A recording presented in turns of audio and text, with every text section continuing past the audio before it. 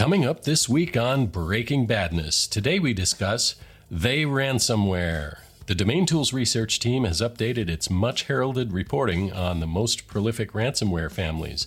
There's intrigue, there's treachery, there's tomfoolery, plus our hosts share their cybersecurity gold, guidance, and grievances. With that, Breaking Badness is next.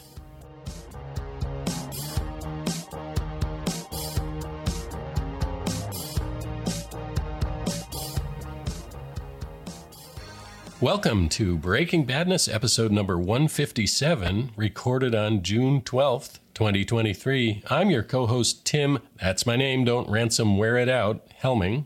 With me, co-host Sean, Mighty Blockchain McNee.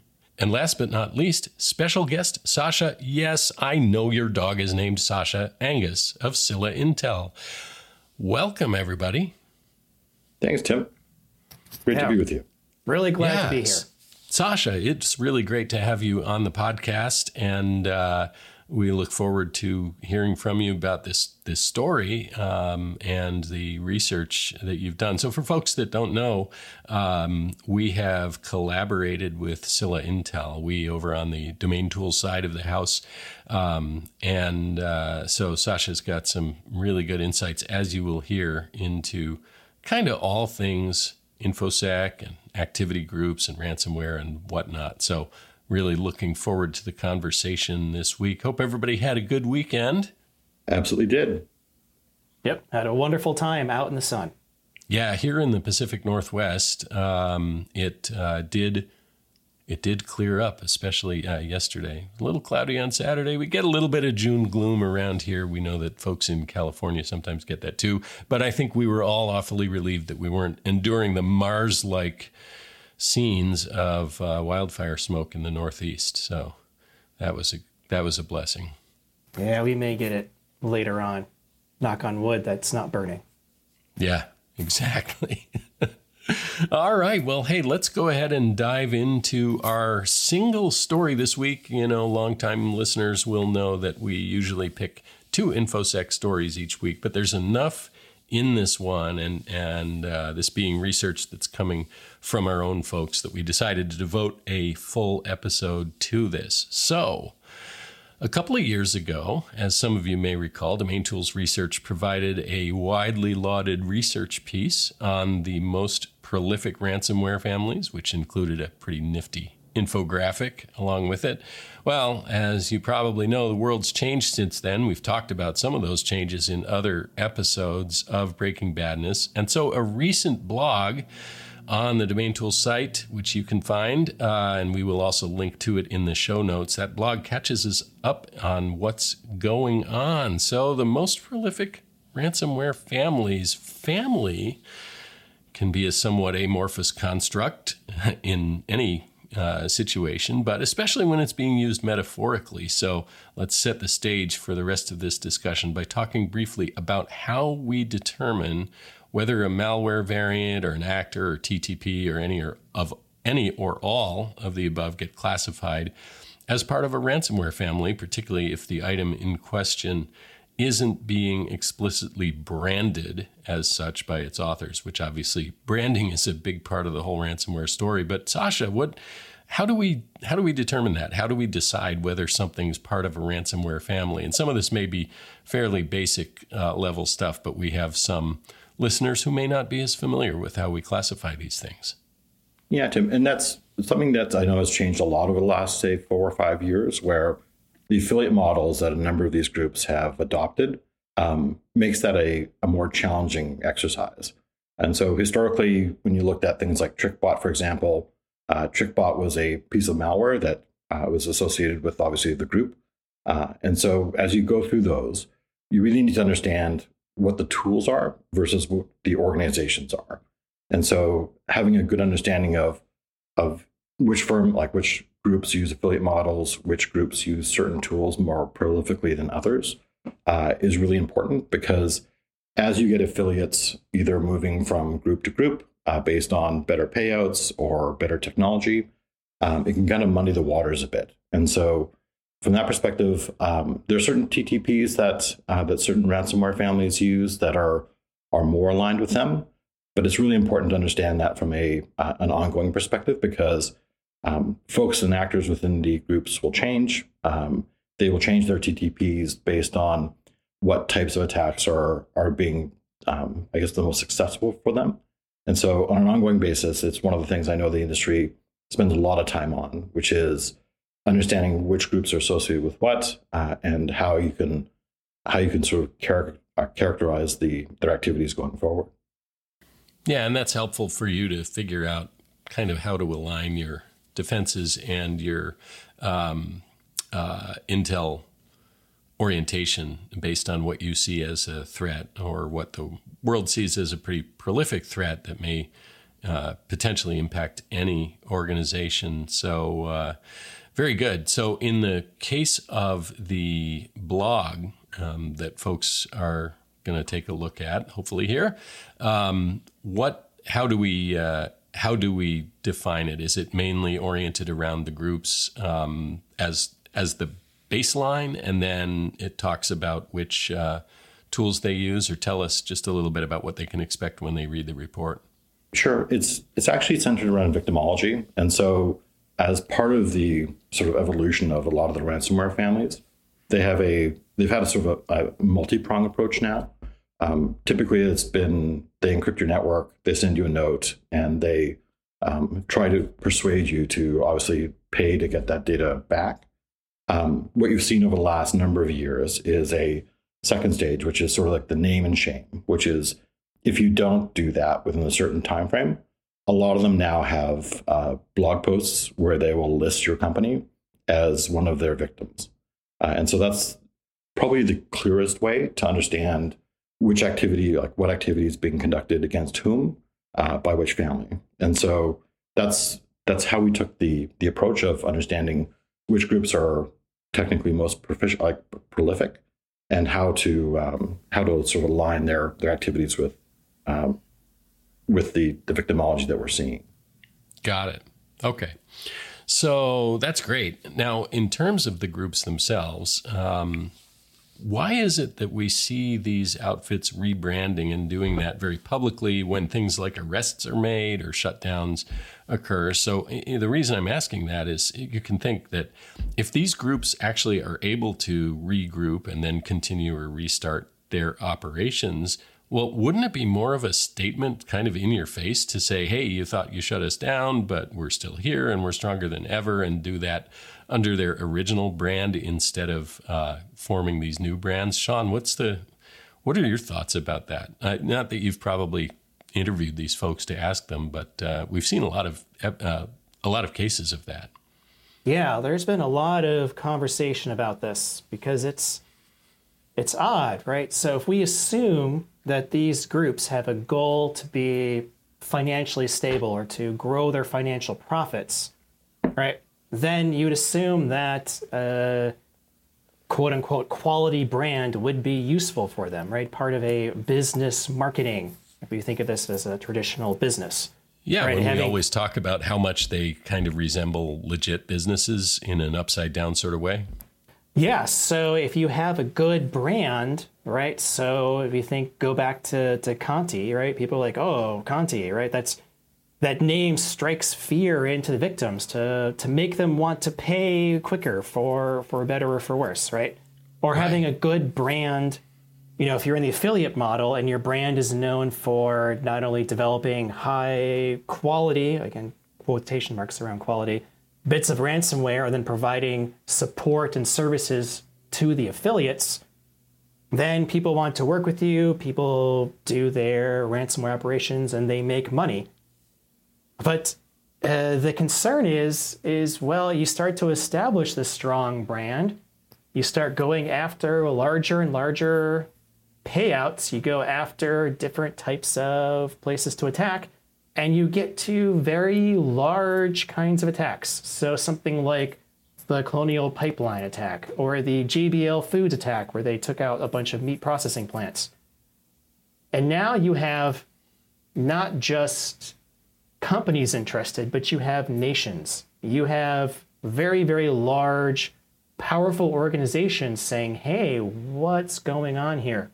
So you're starting to get a lot of unwanted attention from the authorities when you get too popular, when you have too much of a brand. So, rebranding is a way to say, oh, well, I've got a bunch of people, we're hanging out, we're doing well, but there's too much heat on us. Maybe we'll all just take a break, spend some of our dollars on the beach or do something else for a while, and then regroup in a little bit under a new name with slightly different tech, and nobody knows if it's the same group. Maybe we'll bring a couple of my new friends in. Maybe somebody wants to retire. It's kind of this evolution.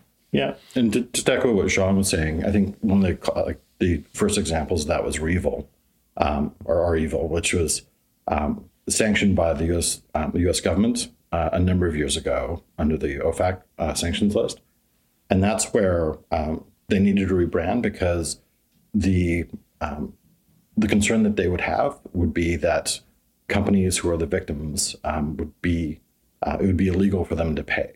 And so one of the earliest examples of that rebranding was trying to rebrand so that that any victimology in the future could arguably, it would not impact their propensity to pay. That's a really good point. Yeah. Excellent. Okay. Well, thank you for that. So thinking about some of the other things that folks are going to read in the blog. So right at the top in the summary, it says, I'm quoting, external forces have had a significant impact in reshaping the ransomware landscape. So what external forces are we talking about? And are they still, by definition of force, mass times acceleration? Sean, go ahead. Always the physics joke. I love it. My other favorite physics joke is always to say, hey, what's new? The answer is, of course, C over lambda.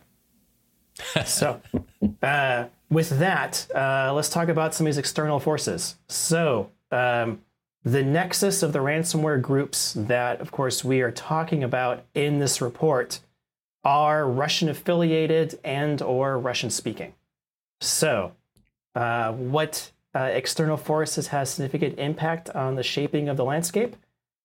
Well, as a reminder, on Thursday, February 24th, 2022, Russia invaded Ukraine.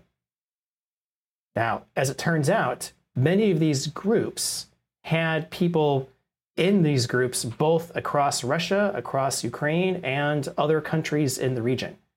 And up until that point, they were all working together to, attack companies in the West. But this invasion changed everything.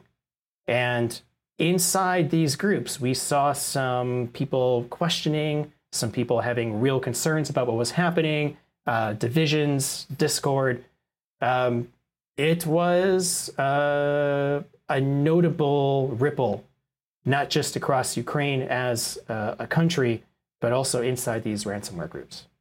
Gotcha. Yeah, that makes sense. And so in the details of the report, of course, you can see more about how those things played out. But there was a reference to this a second ago, but one of the major events that's named in the blog is the Conti Leaks episode. So I'm sure that name rings a bell for most of our listeners, if not all. But, for those for whom that bell that it rings might be kind of faint, Sasha, can you give a quick review of what the Conti Leaks episode was all about? Sure. Yeah, and so as Sean mentioned, obviously just after the Russian invasion of Ukraine, there was a lot of hyperbole, and it was interesting to see Conti in particular, which was typically a very business centric sort of organization. They didn't take political stands.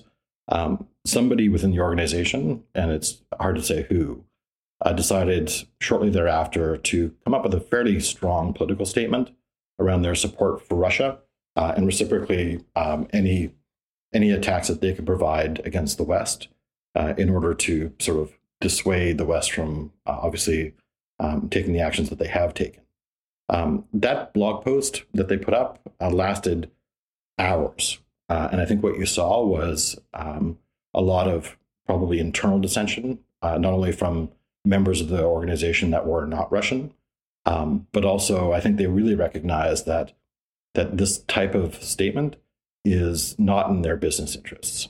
They want to be able to conduct business. They want to make revenue. And so within hours, they tried to walk it back. That didn't really have, I think, the impact that they were hoping for, where a member and or a researcher who was privy to a lot of these, like their infrastructure, started dumping en masse internal chats, a whole host of different IOCs around the Conti organization. That was just a boon for researchers and for folks who are defending against them, because it really gave you a sort of an unparalleled insight into the types of organizations that they are, Conti in particular, and how they operate. And so that ultimately was probably the sort of the nail in the coffin of Conti as a brand and organization. And so that was, again, something that was a major inflection point for one of the largest ransomware groups at the time. It is also worth noting that even after these the leaks happened, Conti still had like one last hurrah, which was their hacks into Costa Rica that happened, in 2022. But a lot of people feel like maybe those are already kind of in planned or in the works by the time the leaks happened, and this was just kind of the last thing they publicized before they disappeared. But to me, I feel like the Conti leaks just caused the entire organization to kind of self-implode. It's fascinating to see. Yeah. Around that. And as an aside, who attacks Costa Rica? I mean, come on. It's like the friendliest country. They're so nice. So, all right. So shifting a little bit to the question of actual tools and wares, Lockbit has gained quite a lot of potency over the last couple of years. So, Sasha, what is it that makes Lockbit so prominent and so effective? I think it's like any business, which is, again, when you're looking for market share, you're looking to obviously reinvest in your business. And the types of returns that these ransomware families get, unfortunately, are substantial. And so in the industry, there's various versions of Lockbit that are out there, like version 1.0, 2.0, and 3.0 now. Those are obviously efforts for that on their part to innovate and continue to make sure that the tool and service that they provide is relevant for the folks that they sell it to. And again, that part is something that they have also really embraced, which is the affiliate model for a lot of these groups.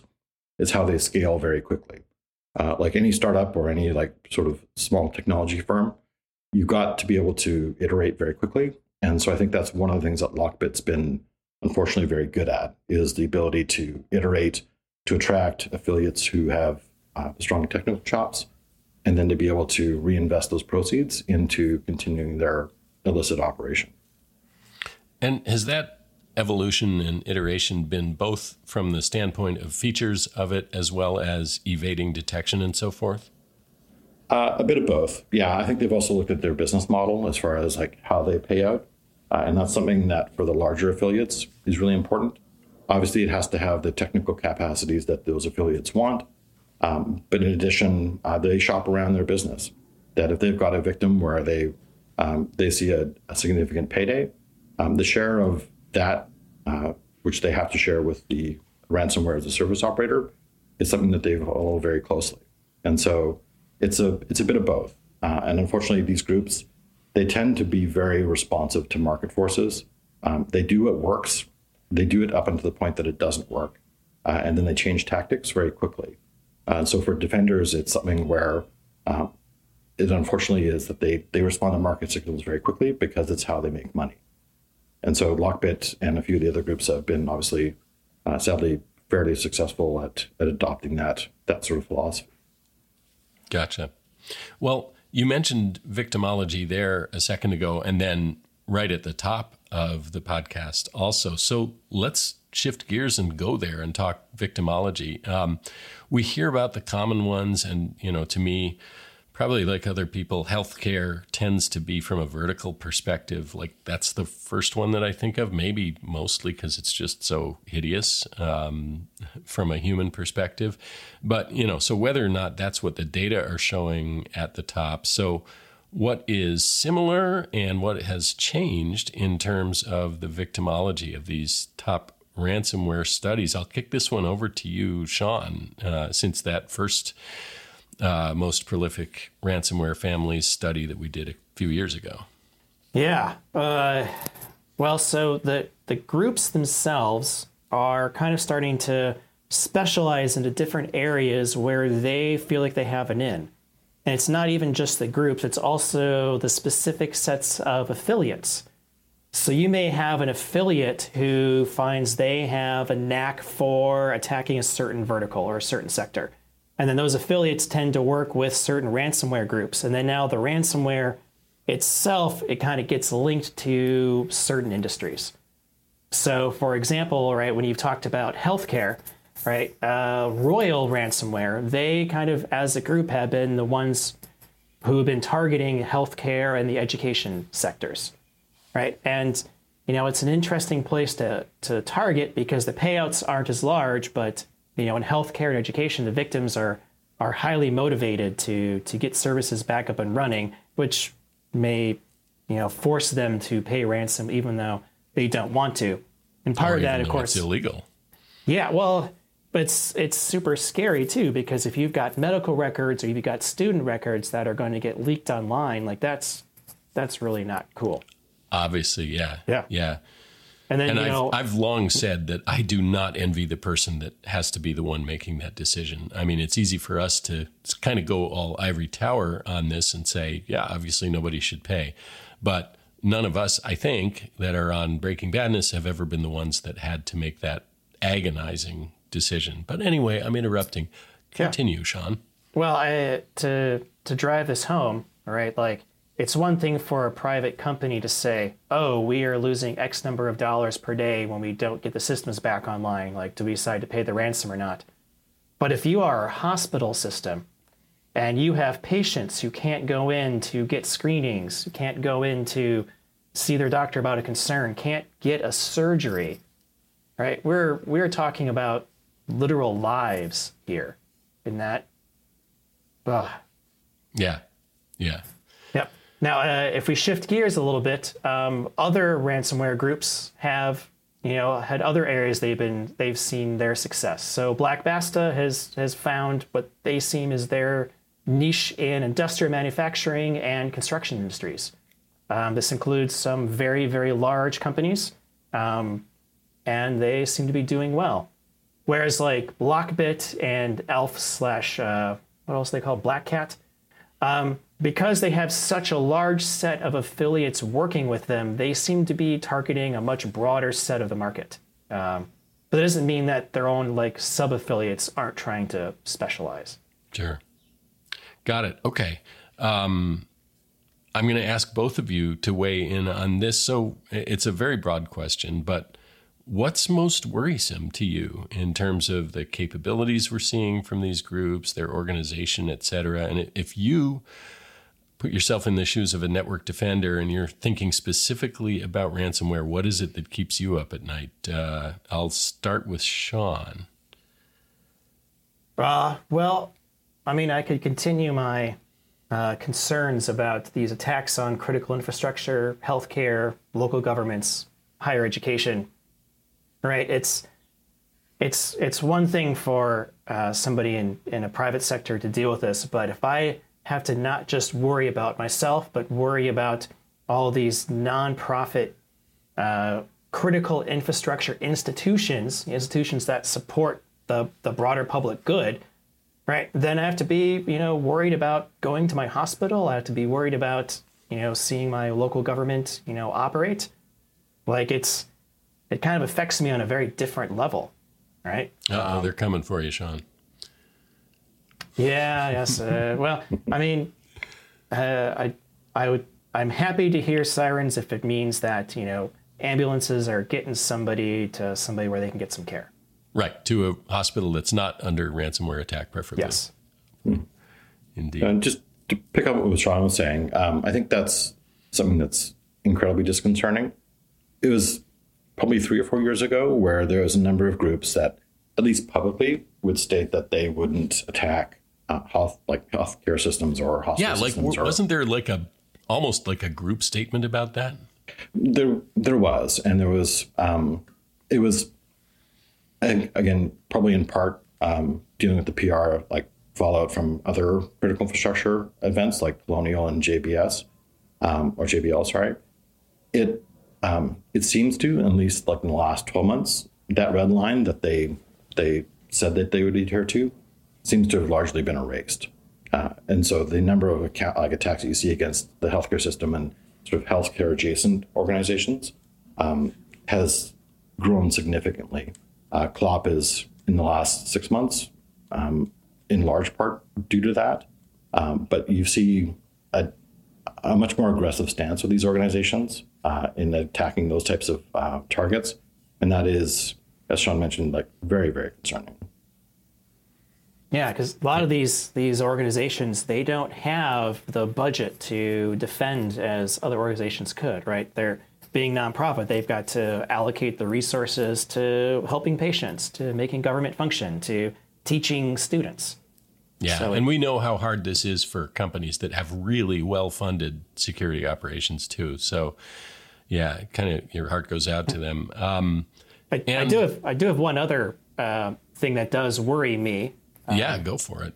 Yeah, and it's if you read some of the other recent articles that have come out or reports, the other ransomware pieces, like the Verizon report, which is phenomenal. Everybody needs to read it. Yeah, as we record this, it came out last week. Yep. One of the things that it stated is the rise of vulnerabilities and supply chain as a primary vector for attack, and not just phishing or spear phishing emails. So it's no longer just I need to worry about people sending emails into my company that's going to get them in. It's, they are literally getting in through other holes in the infrastructure I need to keep my business running. And so that's like, another whole worrisome threat. I mean, I suppose it's, as we're improving the security on our endpoints, we're just seeing the attacks shift. But it's not like phishing's going away. It's now these vulnerabilities are also creeping up and causing headaches. Yeah, that's a really good point. I mean, the rise of additional supply chain types of attacks is something I think we're probably going to be talking about on a lot of future episodes of this podcast. Well, that's plenty to keep somebody up at night. And also, I think as the tools themselves evolve, the cat and mouse game of detection and evasion of detections, I guess that, at some level that dynamic may not ever change, but it's one of the reasons that we think everybody should be doing forensics on their DNS, because all these things rely on DNS, no matter what else they're doing from a technical perspective. So there's your weekly PSA for DNS. It's always DNS. All right, so as much of a scourge as ransomware clearly is, and we've been talking all about that today, we've also talked about how the fact that especially the top ransomware outfits are pretty clever. So I'm going to ask both of you, I'll start with Sasha this time, but thinking a little more sort of creatively here, but what can legit organizations learn from how these ransomware groups operate? Not just from a cybersecurity standpoint, but, when you think about business agility and creativity and all of that stuff, what if there's a silver lining, maybe there are sort of takeaways that can actually make legit businesses better at what they do, even as we all try to defeat these ransomware groups that we're talking about. Yeah, and it cuts both ways that way, which is these organizations, I think, have taken the playbooks of, legitimate organizations as far as how they grow themselves as a business. And so when you see them organize themselves to be able to do research and development around things like vulnerabilities for supply chain attacks, as we just previously mentioned, that is again something that's disconcerting. But their willingness to reinvest in their business and to sort of innovate more quickly is it's disconcerting. But it's also, quite frankly, it's something that we need to look at from a defender's perspective as well, which is doing things just because we've always done them that way, or using services that we've always just used, is something that we need to take a very close look at, because they only do what works. And obviously, if they weren't successful at it, they wouldn't be in business. And so from that perspective, it's something that I think they've taken a lesson from like other organizations, and we need to take a lesson from them as well. That's a really interesting point that, I don't think any of these groups, or probably criminals in general, feel particularly constrained by, that's the way we've always done it. I don't know, maybe the mob in New Jersey has some of that. I don't even know if they do. But Sean, what do you think? Like, if you're running a business, owning a business, like, are there things that you're seeing go on with these criminals that you could steal and use to make your own legit business better? And I don't mean get into ransomware, for heaven's sake. I just mean, things about the evolution of their tool sets or the rebranding or whatever it is that you see going on. Well, I'm gonna go a slightly different angle. I'm gonna follow on some of what Sasha said. But if you think about innovation in business, right, and you've seen a lot of books and academic studies come out about this from the Harvard Business School and from others, right? So I'm talking stuff from Christensen, from Drucker, from Porter, from Rees, right? All these books talking about how do you grow and innovate in your enterprise. And what we're seeing in these ransomware groups is them following these playbooks super efficiently, in part because they don't care about certain laws, they don't care about certain regulations, so it's untamed market forces. I'm loath to say that, but it kind of almost feels that way, where these groups are innovating in the technology, they're innovating in the business scape, they're trying to find their product market fit, if you will, and trying to determine how they can, get to their outcomes quickly. So from our perspective, then number one, I have to give them respect for doing this work that they're doing. But number two, if we know that they're doing this classic startup playbook, then you just to go into this business mode of thinking and say, well, there are avenues for attack here that we can run from a business perspective and not just from a technology perspective. And the prime example I will give here is when the brand gets too well known and becomes toxic and they have to rebrand, that still takes time and energy away from these groups that they could be spent otherwise attacking people. So there are different avenues we can think of for how we deal with these various groups and their affiliations.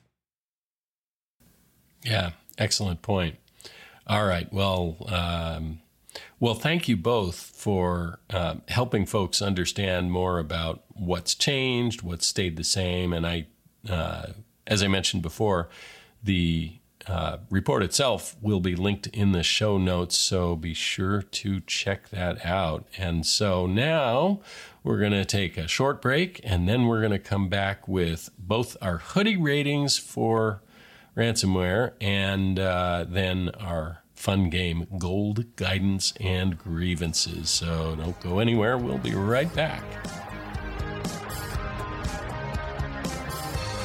Heyo, security nerds, and obviously that's a compliment. We all on the Breaking Badness crew certainly consider ourselves proud security nerds. If you're enjoying this show, why not take a moment to share it with a friend or 20? And if you have another moment, a review and rating will really help us spread the 10 chocolate chip goody love all over the series of tubes. Oh, I'm not sure that sounded right. Well, anyway, we couldn't do this without you, our audience. We're so glad you're here. And now, back to the show.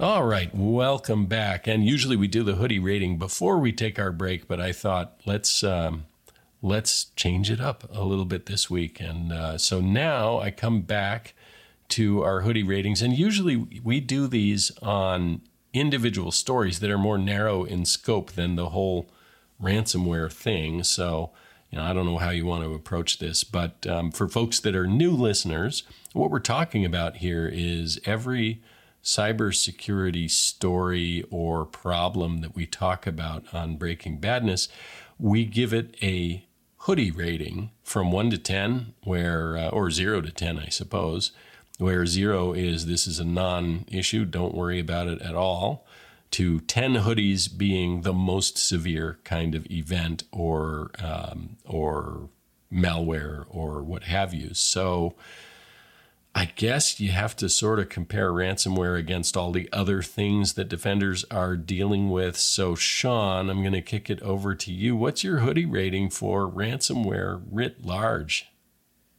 There are two kinds of companies in this world: those who have been attacked by ransomware and those who don't know they have been.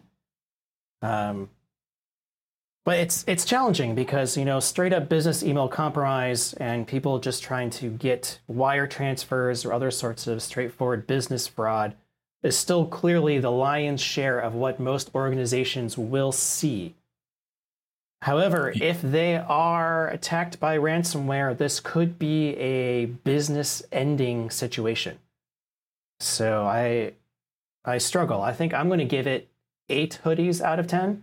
I'm not going to give it 10 out of 10 because you may not be attacked with the full meal deal from a ransomware gang, but if you do, it is something you need to really take care of. Yeah, and obviously one company's 10 hoodie event could be another company's 3 hoodie event. It's highly variable. But Sasha, how about you? How many hoodies? I would put it at 8 out of 10 as well. There are a lot of different types of threats that organizations deal with. BEC attacks, other types of fraud that they have to contend with. But just based on the sheer number of victims and the resources that are required for an organization to protect themselves from these types of attacks, I think 8 out of 10 is warranted. Yeah, seems legit. All right. Well, very good. Thank you both. Great discussion around this report that just came out. So with that, we're going to shift now to our game, Gold Guidance and Grievances. So it's probably fairly self-explanatory, but what we do here is we ask each of our guests for one example of something great, that's their gold, something in the way of a piece of advice they would give to listeners, and something that just frosts them. That's the grievance part. So let's start with Sasha. Sasha, let's have some gold, guidance, and a grievance. Sure. My gold for today is a big shout out to ecrime.ch and Chainalysis. They were fantastic in helping with a lot of the data that's part of the blog. ecrime.ch in particular does a remarkable job of being able to track a lot of these groups and where their focus is. And so huge shout out to them. Chainalysis as well does fantastic work. So if you haven't seen any of their research around how cryptocurrency, which is part of the ransomware ecosystem, facilitates and enables these groups. And so it's they both do remarkable work, and it's worth pointing out. That does sound like gold. Excellent. So we'll include links to them in the show notes. All right. What about your guidance? Guidance? I would say if you think you're alone in this sort of environment, you're not. And so there are organizations out there, not-for-profits, that different industries can reach out to that help provide intelligence and information sharing that are really, really important. In the financial services industry, it's FSISAC. There's the RSAC, which is the retail version of FSISAC. And so contributing to those organizations as well as being members of them, I think is something that's important because the more information you have at hand, the better you are able to defend yourselves. Yeah, and in case folks aren't familiar, can anybody that's in that industry join the ISACs, or is there a vetting process? What does that look like?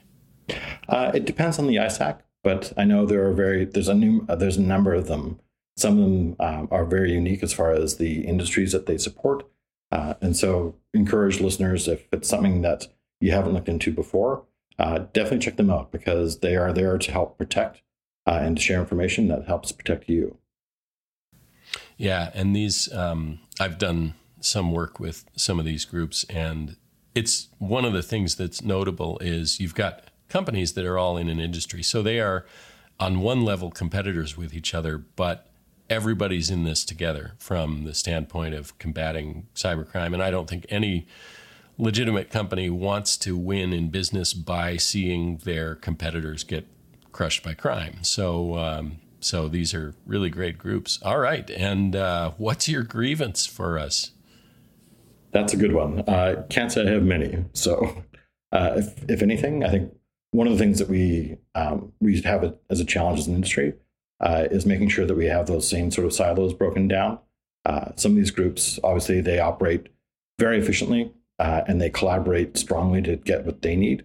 And so collaboration amongst industry and amongst vendors, I think, is really important to make sure that everyone's putting their best foot forward to defend against them. And since you stated that as part of the grievance part, I guess the implication is that we're not always seeing as much of that as we should.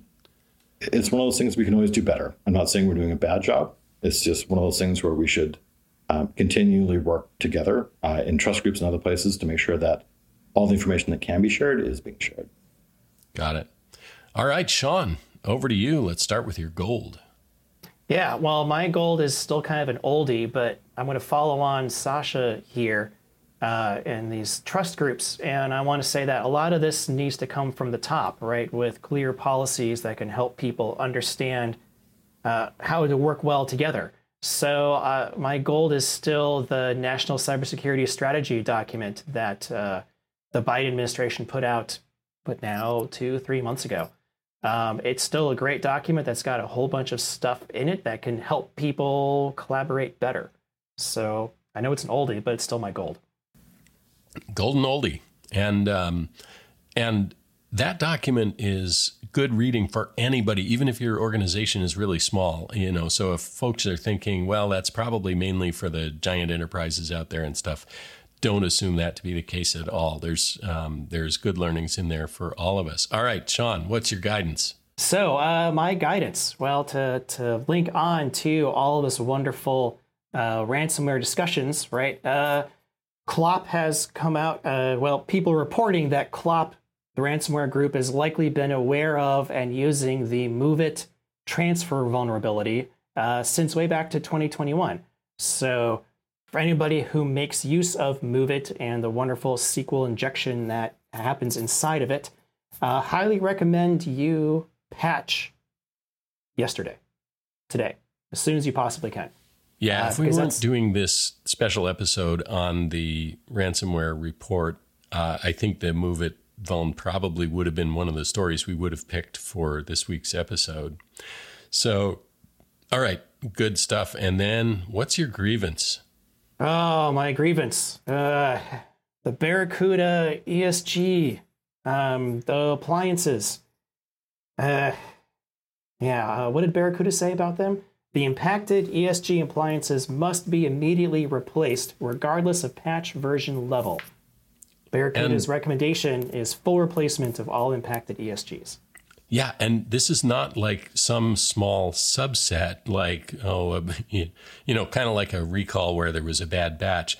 Is it all of them or substantially all of them? The affected firmware is like from version 5.1 up to version 9. So it is a very large set, right? Barracuda has said they will be providing replacement products to impacted customers at no cost. Wow. That is that's a huge story that we're just sort of doing by the by here. I mean, I'm putting it under the grievance, but it's, I have a grievance that we have to rip them out, but it's, Barracuda is doing the right thing here. And I do appreciate all the efforts they're doing to keep their customers safe. Yeah, that's a really good point. And I've known some folks over there and definitely good people. So, wow, that's a rough day for their customers. And obviously hearts go out to everybody that works there, because that's pretty awful to have to deal with. Well, Sasha, it's been so great to have you as a guest on Breaking Badness. Hope you'll be able to repeat sometime. And so thank you. And Sean, of course, as always, just coming with the truth bombs and the wisdom. So love that. So anyway, thanks again. And I hope you guys have a great week. Thanks again. You too. Thanks, Tim. So long.